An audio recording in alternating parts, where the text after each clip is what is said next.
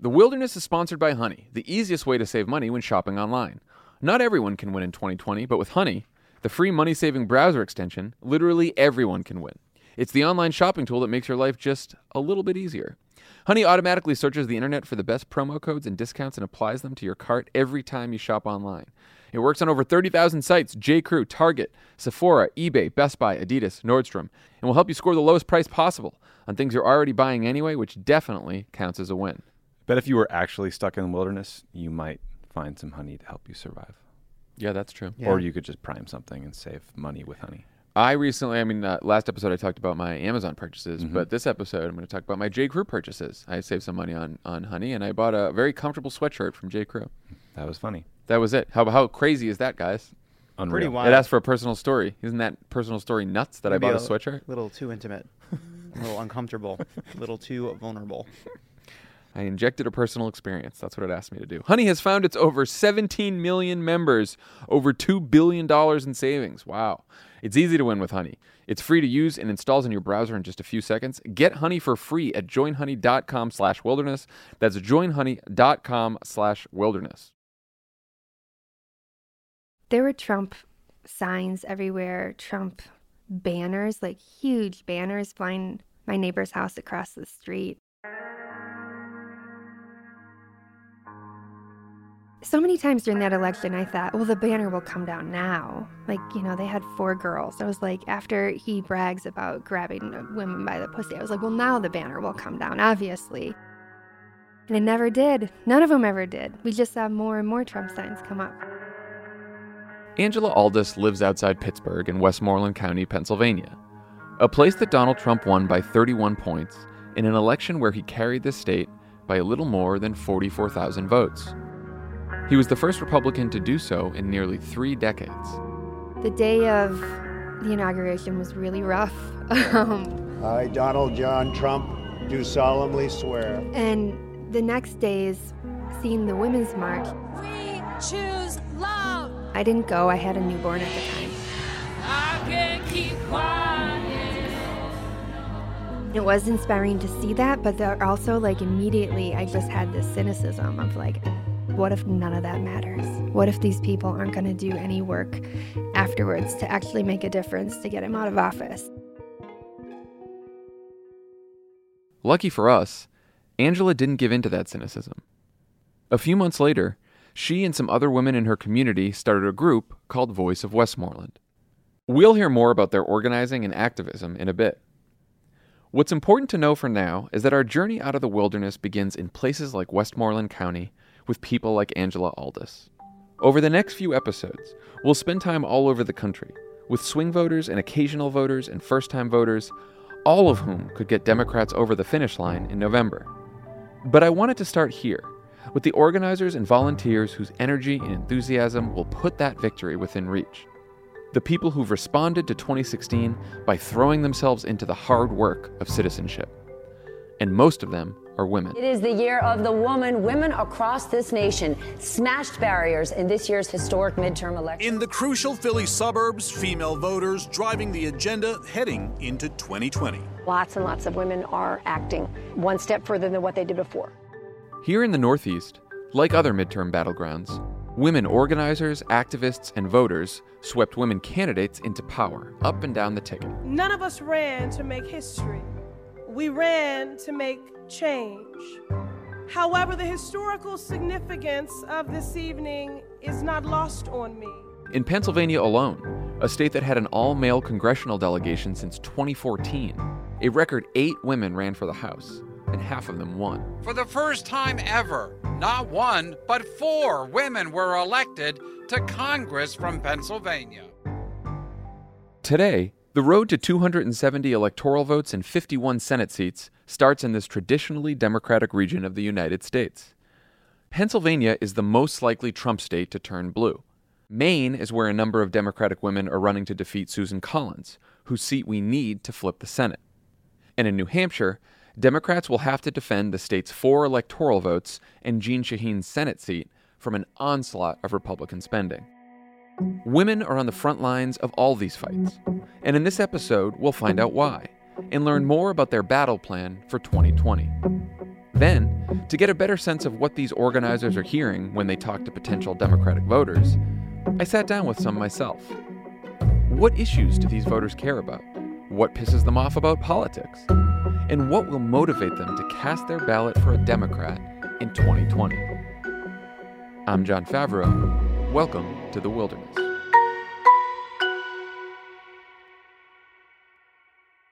The interval between 2016 and 2018 created what we political scientists call a political opportunity structure that sort of hit the Democrats over the head like a 2x4.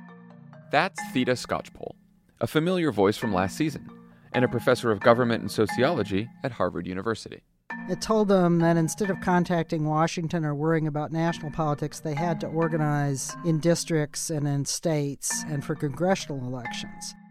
After the November 2016 outcome, it was a matter of less than a week. Citizens started organizing all over the United States. Theda's research found similarities between this organizing and the kind that happened after the 2008 election. Ultimately, our research shows that voluntary groups of citizens determined to fight back against the Trump presidency and the Republican agenda that it was going to further formed in just as many places across the United States as Tea Parties formed 8 years earlier to oppose Barack Obama's presidency and the Democrats. Today, in Pennsylvania, resistance groups can be found in 52 of the state's 67 counties. They activated citizens in many districts and states where Democrats had not really been very energetic in 2016. By 2018, they were generating an unprecedented number of people willing to run for office at the state and local as well as national level for Congress. And they helped to fuel a huge turnout in 2018 that I think was responsible for the blue wave we saw. And those groups were mostly led by older white women. This isn't the first time that women have led a progressive movement, as we're reminded by another familiar voice. I'm Rebecca Traister. I am a writer-at-large at New York Magazine, and I'm the author of Good and Mad, which is a book about the political potency of women's anger. In the contemporary Democratic Party, sort of since the mid-'60s, the party's foot soldiers, the people who've always done the work of voter registration and turnout, get out the vote, who've done the organizing and the volunteering, have always been women. It's been women of color. White women have been split as a demographic. A majority of white women have voted for conservative politicians, for Republican candidates, going back as long as they've been keeping track. But after Donald Trump is elected over Hillary Clinton, something sort of breaks in a lot of them. Rebecca explains how a lot of white women experienced a kind of political awakening and transformation because of 2016. The stories we like to tell ourselves in this country about inequity is that inequity is in our past, right? Yes, the country's systems were built around slavery, but, slavery was abolished. And yes, there was segregation, but that was fixed during the Civil Rights Movement. And yes, it's true that women were not allowed to vote and denied, civic and sexual rights and opportunities, but, that was fixed by the women's movement. And so if you are comfortable enough to believe the flattering version of the story of America, then there's not a sense of urgency and emergency to your involvement. It's exactly those attitudes that permitted so many people to think that Donald Trump would never be elected. This couldn't happen in the United States. And then it happened. And what it did was shock a population awake. And part of that population is the white suburban middle class women. And a lot of what I have seen over the past couple of years has been this transformation in so many of these women. Lots of them use language like, I came out of the closet as a Democrat. They're suddenly finding their real identity, finding real friends, because they got awakened and engaged in political activism. And that organizing stems from dissatisfaction, fury, a desire to change the way our political system works. What we've seen is this sleeping giant of women's electoral power simply come to life and come roaring for a Republican Party that has had a war on women for apparently just exactly too long. Heather McGhee, past president and distinguished senior fellow at the liberal think tank Demos and Demos Action. 81% of women who voted in the 2018 midterm said that it was important to elect more women to public office. There is a vision, a thwarted vision of women's leadership and a sort of gross display of what toxic masculinity in the halls of power can do, right? We have a serial sexual assaulter in the White House. We have men writing laws that would take away women's reproductive freedom at the state level. And we have a man who was deposited onto the Supreme Court after having been credibly accused of sexual assault. And then in the biggest job interview of his life, yelling and screaming and acting like a victim, and then still getting hired for a job that he can ostensibly never be fired from. This is the kind of white male privilege that I think women of all races and backgrounds have had enough of, and certainly want to see some balance in the halls of power. One woman who surely wanted more balance was Chrissy Houlihan, an Air Force veteran, entrepreneur, and former teacher from Pennsylvania. 2016, the election results really struck me as being something unique to my time on this planet, which is now 52 years. It was honestly quite an eye-opener to see whom I considered to be the most qualified person ever to run for the office of the presidency in Hillary Clinton be defeated by a person who I considered to be arguably the least qualified person ever to run for the office of presidency. And one happened to be male and one happened to be female, but I felt as though there was no harm in raising my hand and volunteering to at least serve by running as a candidate, because what's the worst that could happen? I would lose. Right. So Representative Houlihan didn't lose. She won by 17 points. Before 2018, Pennsylvania had sent only 7 women to Congress total. To this day, the state has never had a woman governor or senator. When Chrissy won, she not only flipped a Republican seat in Philadelphia's outer suburbs, she became the first woman ever to be elected to represent her county. And she didn't get there on her own. My own team was comprised of a lot of women as well, and I was collaborating with people who were running for the 2017 local elections at the same time that I was running for the 2018 national elections. And very many of them, the vast majority of them, were women, and their teams as well were women, and were driven by volunteers who were largely women. Here's Heather McGhee again. I have been on the boards of organizations, grassroots organizations like Color of Change and Indivisible and Move On. In each and every one of those organizations have seen just tremendous growth among women, suburban women, Black women in the suburbs, rural women, young women, Latino women, Asian American women in California and Washington State, being the driving force behind getting their friends not just to vote, but to run for office, to volunteer, to phone bank. Again, Theda Skocpol, who's done extensive research on women-led resistance groups. The resistors tend to be about 75 to 90% women.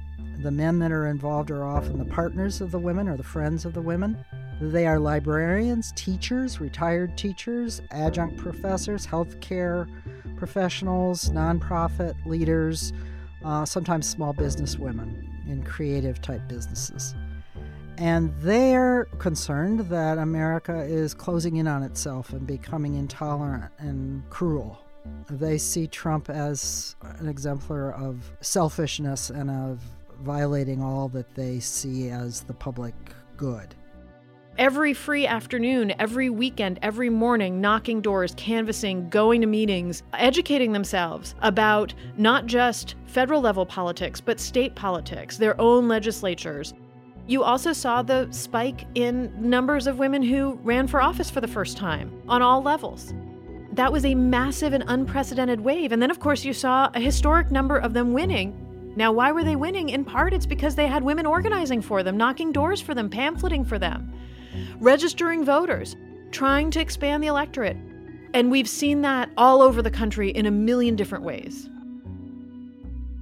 Which brings us back to Angela Aldis, who you heard from at the top. On the day of the Women's March, Angela watched the protests on television with a newborn in her lap. She was angry. She was scared. And worse, she was worried that all the protesting and activism wouldn't matter. But then, about a week later, she saw something in her own neighborhood that changed her. One day I was driving back home, and I live right near the county courthouse. And it was snowing, and it was right during the height of the Muslim ban. And I saw 6 people standing out at the corner of the courthouse with signs like supporting immigrants and supporting Muslims. And I pulled over and I started to cry. I got teary. I couldn't believe that there was anybody out here who was upset about this and sick about it. And so I ran out. I grabbed my kids and I ran out, and I was like, who are you people? Oh my gosh, I can't believe you're here. And I think I blurted out, like, can I buy you all coffee?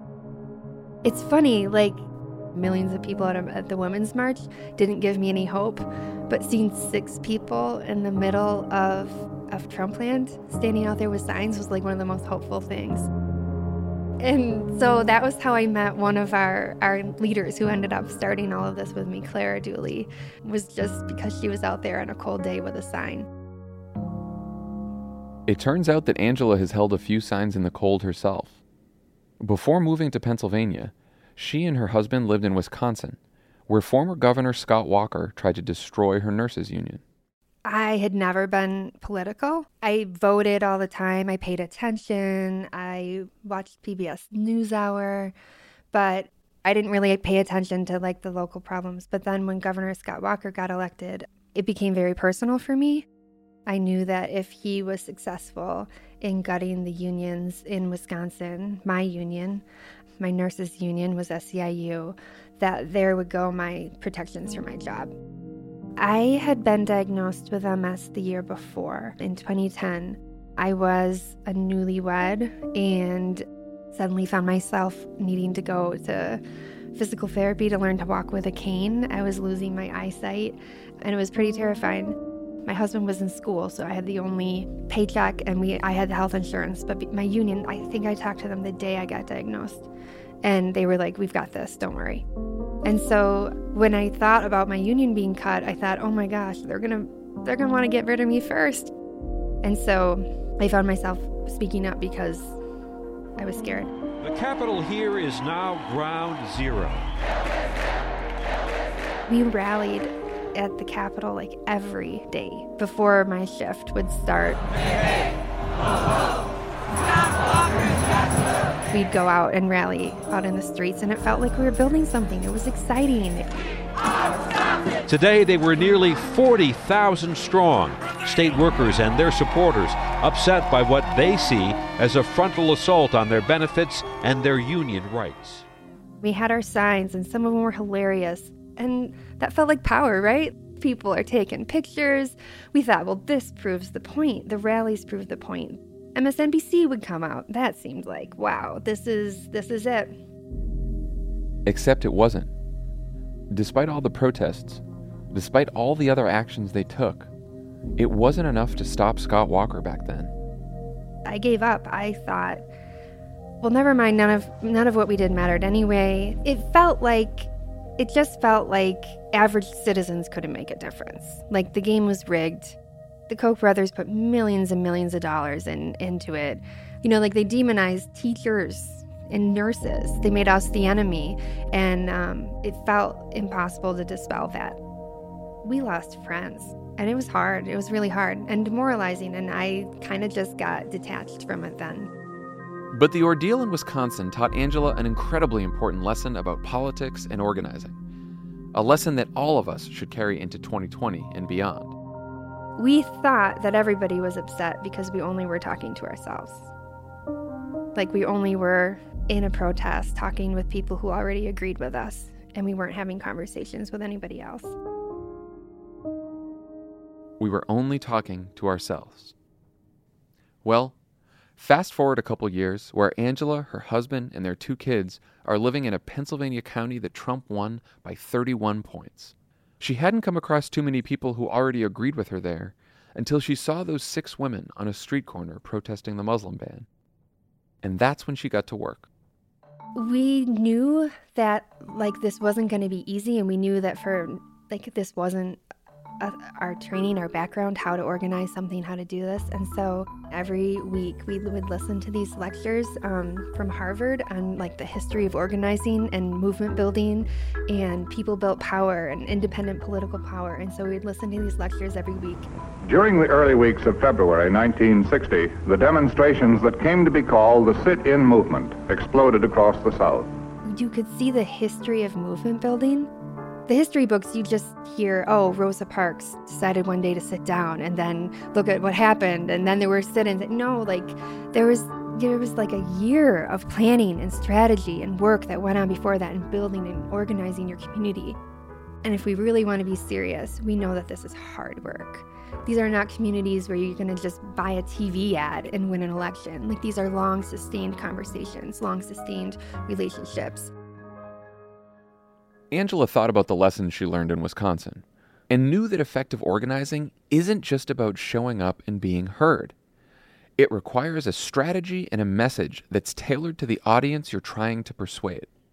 Like, even something as simple as our name, like every other group that was springing up was like resistance and, revolt and indivisible and whatever. And we're like, I could just imagine if we were to go door to door and knock and talk to our neighbors, and you say, hi, I'm Angela, and I'm with resistance, whatever. Like, that immediately shuts off a conversation. What if they voted for him? It also just seemed like, what are you for? And so we like very purposefully thought, like, okay, let's do Voice of Westmoreland for people who are tired of their voice not making a difference, of their voice not being heard. Most of our actions at the beginning were centered around healthcare. I mean, it was an issue that you could talk about with anybody, and almost everybody was upset. You're told that there's this political divide, and, there's red and there's blue, and nobody can ever agree. But when you were able to talk about something like healthcare, you can have a real conversation about that. I'll never forget the first canvas we did. The second door I knocked, it was like a listening canvas to talk to people about healthcare. And the woman immediately said, like, I don't want to talk to you. I voted for Trump and I don't want to be talked out of it. And instead of just walking away, we started talking, and I said, well, I'm just out here today because, like, I'm scared. I have MS. My medicine costs $8,000 a month, and I don't know what I'd do without insurance. And so we slowly started talking. We ended up talking for 15 minutes. And turns out she's terrified about the cost of drugs too. And she thinks it's corrupt. And she feels like, politicians care more about the drug companies than they do about us. And by the end of it, she thanked me for going out there. She's like, well, thank you for the work you're doing. We just talked as humans, and we got to see that, like, it's not us and them, Democrat, Republican. It's us and them, like the people versus the very powerful few. All of this work helped prepare Angela and Voice of Westmoreland for a huge opportunity they weren't expecting.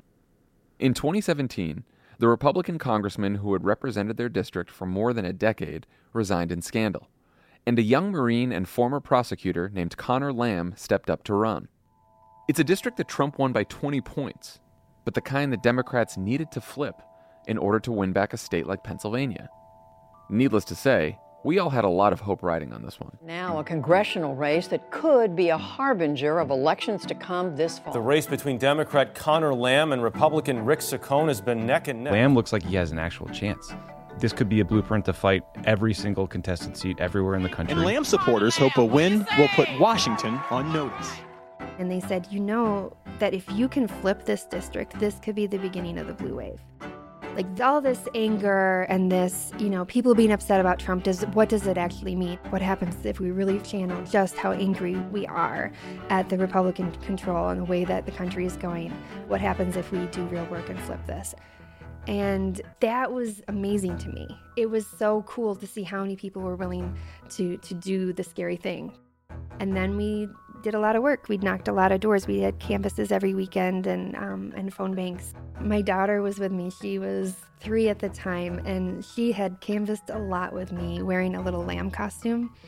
She had canvassed so much that she started with her dollhouses to act out canvassing. Most girls play dress up or princess or something, and we would play canvassing. So she was there election night wearing her lamb outfit.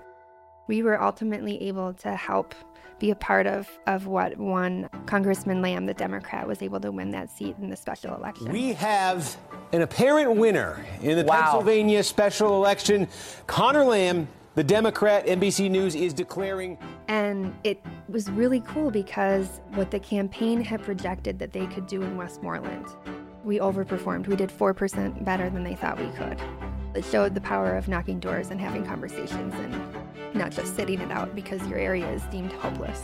And if nothing else, we knew that we had worked as hard as we could. Doesn't get more inspiring than that, does it? In 2018, Angela and Voice of Westmoreland and millions of others just like them showed Democrats how to organize and win, even in the heart of Trump country. It wasn't easy. It took a lot of time and effort. It took a lot of strategy and discipline. And it took plenty of conversations with people who didn't necessarily agree with all of their politics. So they didn't talk about resisting. And they didn't always talk about Trump. They talked about their lives and their families and their worries and their hopes. And it worked. It worked. Now the question is, will it work in 2020? Will Angela and her fellow organizers be able to flip their state when Donald Trump himself is on the ballot? What kind of hard conversations with Pennsylvania voters will that require? We'll find out after the break.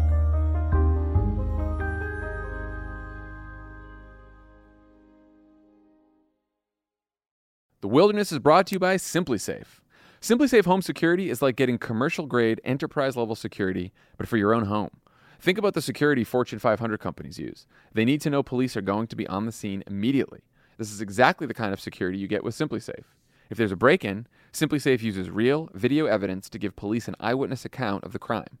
And that means police dispatch up to 350% faster than for a normal burglar alarm. With SimpliSafe, you get comprehensive protection for your home. Outdoor cameras and doorbells alert you to anyone approaching your home. Entry, motion, and glass break sensors guard inside. Plus, SimpliSafe protects your home from fires, water damage, and carbon monoxide poisoning. It's all... Sorry to the listeners. Sorry to Honey fans. Unbelievable. Listen, here's the thing. Something broke my keyboard, so now I have to use this external thing so that I was unable to mute quickly. I apologize to everybody. Hey, is it something that SimpliSafe could fix? If not, shut up. Tough but fair. Trying to sell some home security systems here. Yeah. I feel less secure now. It's all monitored 24/7 by live security professionals. You can set up your system yourself with no tools needed, or SimpliSafe experts can do it for you. And it's only 50 cents a day. I only wish SimpliSafe could protect us from the time Tommy stole from us. No contracts.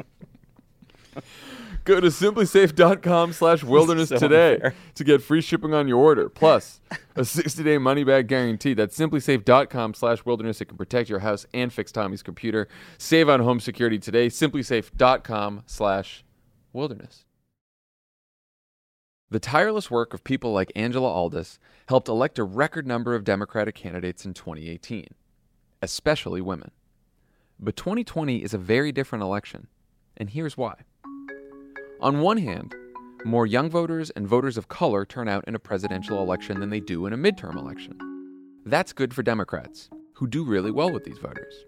On the other hand, more white voters without a college degree turn out in presidential elections as well. That's good for Republicans, who do really well with these voters.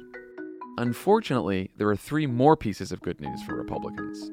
First, these white voters without a college degree are a much bigger share of the electorate in most of the 2020 swing states, like the northeastern battlegrounds of Pennsylvania, New Hampshire, and Maine. Second, Donald Trump's name at the top of the ballot will drive turnout among his base even higher. And third, there's a significant chunk of voters who supported Democrats in 2018 as a way to provide a check on Trump and the Republicans in Congress, but who are now telling pollsters that they're open to supporting the president again in 2020. I know, not great. So what does this all mean for Democrats? It means that the party's nominee can't afford to ignore any group of voters, whether it's young voters, voters of color, new voters, white voters with a college degree, or white voters without a college degree. There's very little margin for error. Congresswoman Houlihan knows this and helps us get to the core of what voters in Pennsylvania want. Pennsylvania is critical. It is absolutely on the critical path to success for Democrats in 2020. People really care about what we are for and not who we are against. People in the collar counties of Pennsylvania, and I believe, frankly, at the nation at large, are just tired of the vitriol and the partisanship. I wanted to find out more, so I sat down with some voters a few miles outside of Philadelphia, not far from Chrissy Houlihan's suburban district. The first of 4 focus groups we conducted for this season of The Wilderness. And in case you're wondering, no, This isn't like one of those New York Times pieces where a bunch of white Trump voters at a diner in Pennsylvania talk about how much they love Trump. Plenty of those available if you're interested. I wanted to talk to voters who are gettable. People who've shown a willingness to vote and a willingness to vote Democrat. They all voted for Democratic candidates in either 2016 or 2018. They're all planning to vote in 2020. And they only follow news about politics a few times a week. Basically, these are the kind of voters who any Democratic candidate will absolutely need to win. The kind of Democratic voters who might have been approached by an organizer like Angela or someone from Chrissy Houlihan's campaign. Hello, everyone. Hi. What's up, John? Hello. Thank you all so much for doing this. I really appreciate it. So I am conducting research for a show that I'm producing about voting and politics and issues that really matter to people. So I'm going to ask you all a bunch of questions, and I would love for everyone to be just as open and honest as possible. There are no right or wrong answers, and I want to hear all of your opinions. So if you agree or disagree with someone else, feel free to speak up. But this, it's not a debate or anything. Everyone should feel very comfortable. So is everyone all good with that? Everyone comfortable? Okay, good. So thinking about the last election you participated in, what are the reasons you voted in that election? To not get Trump elected. Amen. I second that. That's exactly why I voted. And what drove you to vote in 2018 for those who voted in 2018? How everybody got swept in 2016, and it was supposed to be a Democratic landslide, and it completely was the opposite. So you did it to vote Democrats into office? Yes. Yeah, me too. I was going to ask, how does politics make you feel right now and why, but I feel like we have... how does politics... I'm embarrassed. You're embarrassed. I'm embarrassed in front of the world because Absolutely. of our politics.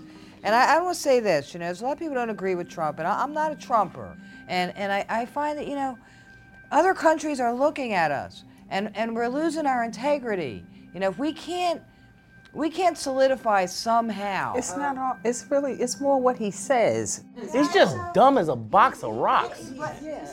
Since he represents the government, I don't have respect for him, so I can't have much respect for the government. Because he has lost respect for the electorate. I was just going to say I'm embarrassed, and not for, I guess for how the leadership is conducting themselves, because for so long we teach children or young youth or even growing up, oh, you behave this way, you do this, you go to work. And it's just like a formula to how you're supposed to behave. So to see the president having Twitter wars or to be bullying on social media when he doesn't agree, how he attacks people, how he make people feel, I don't think that's right. And I'm embarrassed for that, as a people, that it has come to that. So yeah, not a lot of love for Donald Trump in this group, with one exception. Show of hands, how many people believe they'll vote in the 2020 election? Everyone here? Yep. Okay. Is anyone considering voting for Donald Trump? I am. You are? Yes. Are you a definite or? No. No, I am not. So like I said earlier. What if the stock market crashes? I know. I am probably the complete opposite of everyone in this room. Okay, I that's did fine. vote for Donald Trump. And that's okay. And I will at this That's point your say, choice. I'm not sure it was the right decision, but I'm going to say it. You don't have to And justify your decision. I know, but I think a lot of it was, a lot of people felt that way. Because the truth of the matter is, I'm embarrassed for the Democratic Party. I am a Democrat, so I want everyone to know that. I affiliate with Democrats. I vote in the Democrat primaries. For women, women's rights and gay rights is a huge thing right now. I'm not having kids and I'm not trying to have an abortion or something, but that's a woman's right to do that, and that's how I've always felt. But, as we've seen, this past year in general, one of the, I guess I'll say, better things that Trump has done is the economy. The economy has been great. If anyone has investments in the stock market, you're probably seeing a huge uptick in how much money you have versus years past, because, when other presidents were in office, I was losing money in the stock market. Now I'm making 15%. No one else had anything good to say about Trump. But they also didn't think too highly of Democrats, the media, or politics in general. The thing with politics and government that bothers me is when these people are making laws and decisions that affect so many people. I don't think they think about the gravity of how it's going to affect people's lives. I think they make decisions callously and recklessly and don't think about the effect that it's going to have on the general population. Well, it's politics is all about, like they do things to appeal to other people in politics so that they can get things. It's all about waging leverage. It's not really about what you want or what you need. And it's all about getting votes. It's not about, it's never been about. They could care less what happens to the people. The people that are affected. We can't unify and get things together because everybody's quarreling. They're quarreling at the top. All the people are people end friendships. Oh, you like Trump? You're not my friend anymore, right?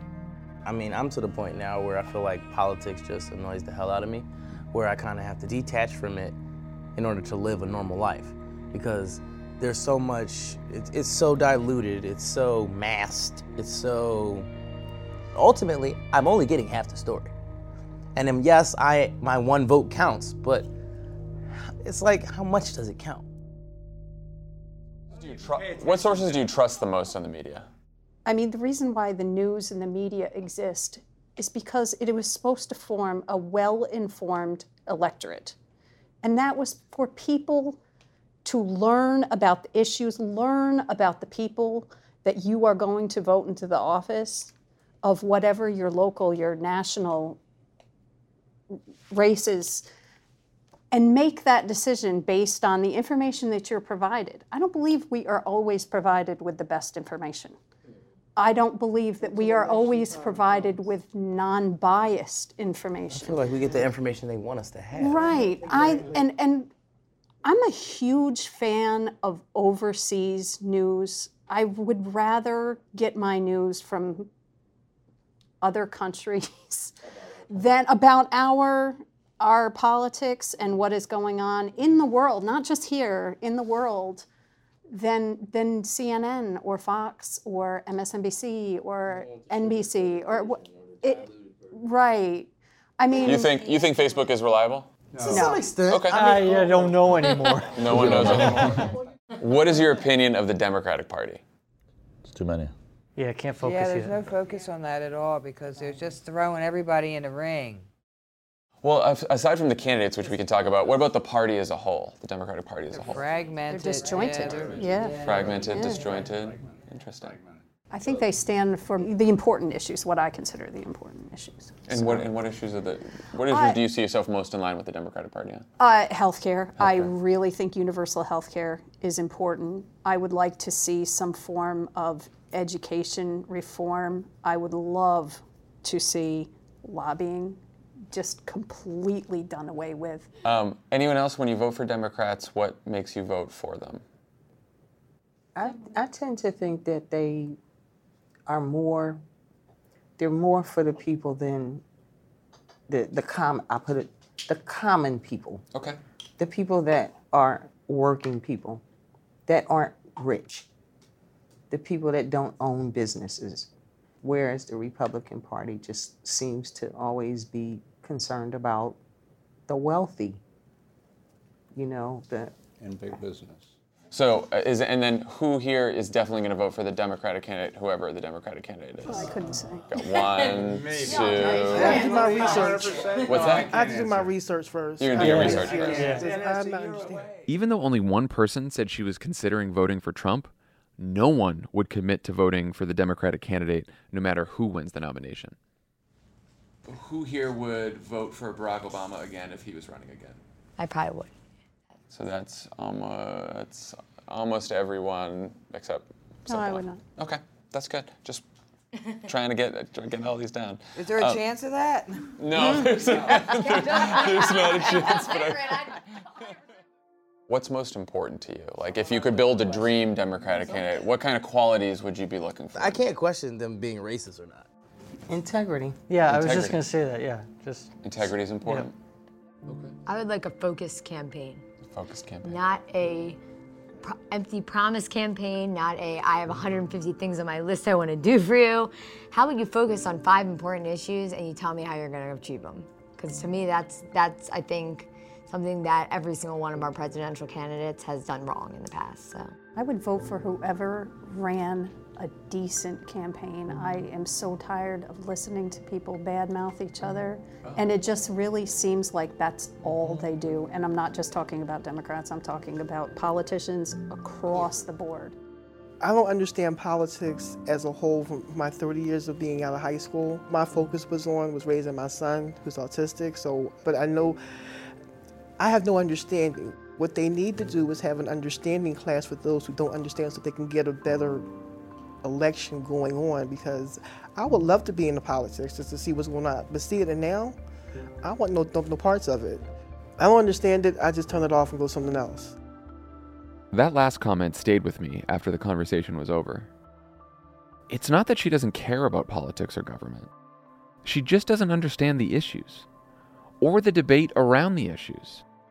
And that's pretty common with a lot of voters who are too busy working and raising kids to follow politics or figure out what news source they can trust. There was plenty of frustration and disappointment with Trump and that Pennsylvania focus group.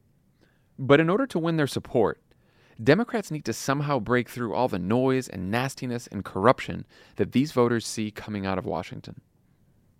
It's also true that the more Democrats can tie Trump and Republican politicians to the mess in D.C., the better chance they'll have to present an alternative vision of politics.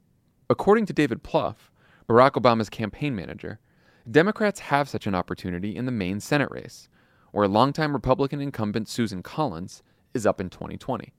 You know, I think Collins obviously is someone who's been immensely popular. People didn't see her as a politician.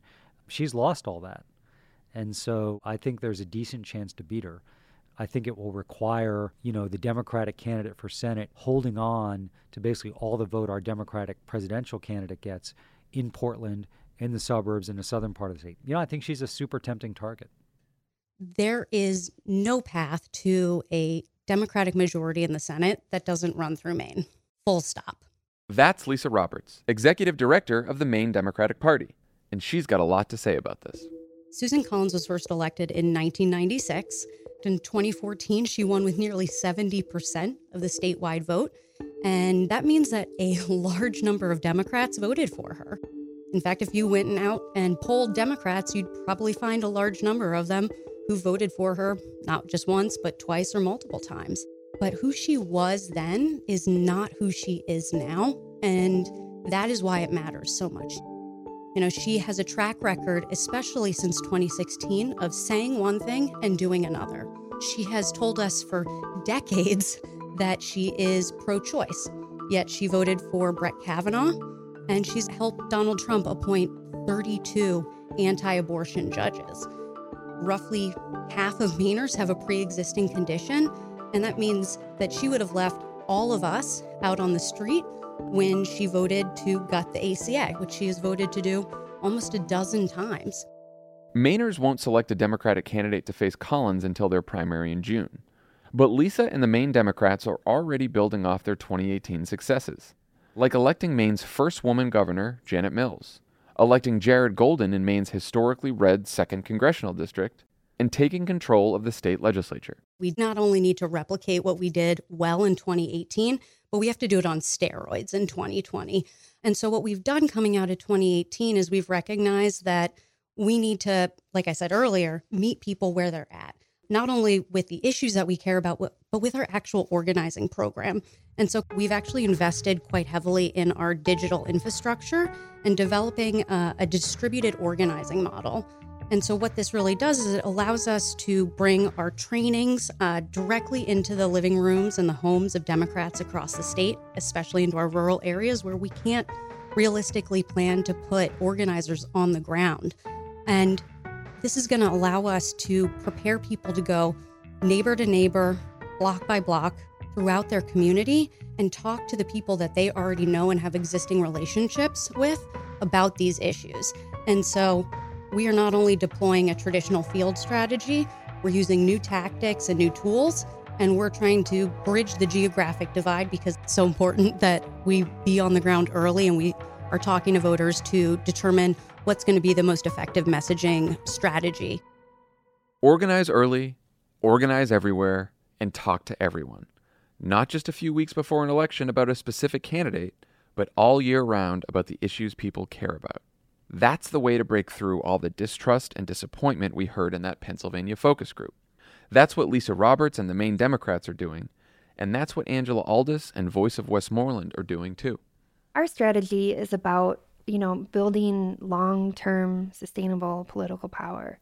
And that is hard work. It's not sexy. You don't just swoop in and swoop out. You don't build long-term sustainable political power with expensive TV ad buy. You do it by being there month in and month out.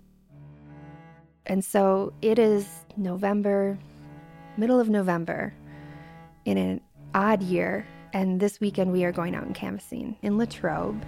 Okay, what's our next number? All right, so 205 and 209. Latrobe is home to the Latrobe Militia, which they sent a militia to Charlottesville proudly. And Latrobe is home to the Trump House. Some people call it the Trump Shrine.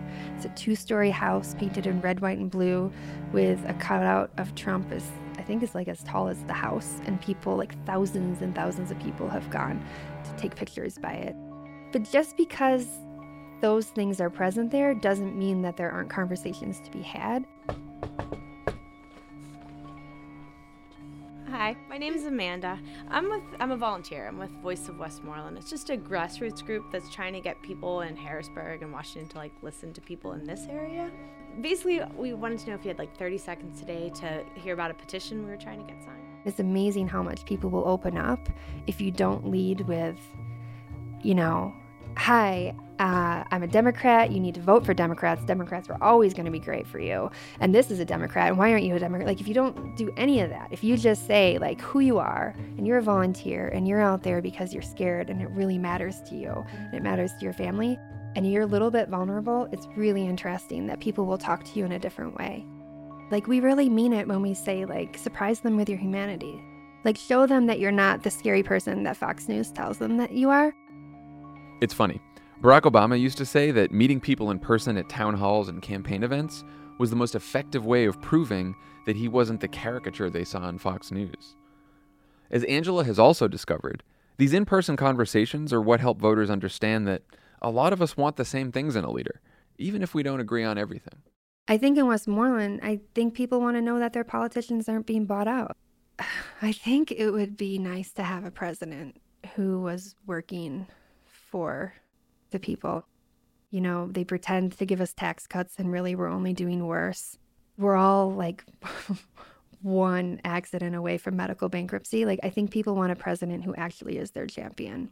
They want a president who actually knows that the system is not working for them and that the powerful few are getting so powerful. I think that's what everybody wants. And if we can just talk about it in the right way and message it in the right way, hopefully that's what we can get. Like all of us, Angela has her concerns about 2020. But instead of letting those concerns consume her, she's using them as fuel. I think everybody should be scared. And then everybody should realize you need to be tapped into that fear and you need to let yourself think about what could happen if we don't prevent Trump winning again and the Republicans having control again. But then you can't just stay in that fear. You have to find a way to do something, especially those of us who have privilege. Yeah, I have MS and that's really hard, but I have so many things that I'm still able to walk right now. Any privilege that you have to work up the courage to fight for people who don't have as much as you. Trump didn't happen overnight. This happened over time, and I think it's because white people let it happen. They were comfortable enough that they didn't stop anything. And now the one good thing about Trump is people are paying attention a little more. And I really hope that they're not just paying attention by sharing memes and once a year going to a women's march and, watching Stephen Colbert be brilliantly funny and witty and snarky. Like, I hope they're not just paying attention to that, but they're paying attention to the fact of how much opportunity they have to do something. We found people with Angela's grit all over the country. Like a public school teacher in suburban Phoenix who's running for state senate in a district that Democrats lost by under 300 votes in 2018. So we're headed to the Southwest to look at how the suburbs are changing and find out whether those shifts will be enough for Democrats to win in the Sun Belt. That's next time on The Wilderness.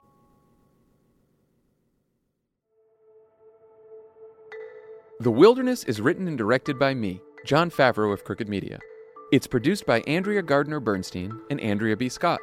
Andrea B. Scott is also our editor. Austin Fisher is our assistant editor and associate producer. Music by Marty Fowler. Sound design and mixing by Charlotte Landis and Alex Sugiera. Production support from Allison Falzetta, Sydney Rapp, and Brian Semmel. Kyle Seglin was our recording engineer. Austin Fast, Virginia Laura, Nancy Rosenbaum, and Max Wasserman were our field producers. Fact-checking by Justin Klosko and Soraya Shockley. Archival production by Shayna Deloria and Soraya Shockley. Archival legal review by Chad Russo. Special thanks to Sarah Geismer, Mukta Mohan, and Tanya Sominator, and to Mike Kulishek from Benenson Strategy Group. Thanks for listening.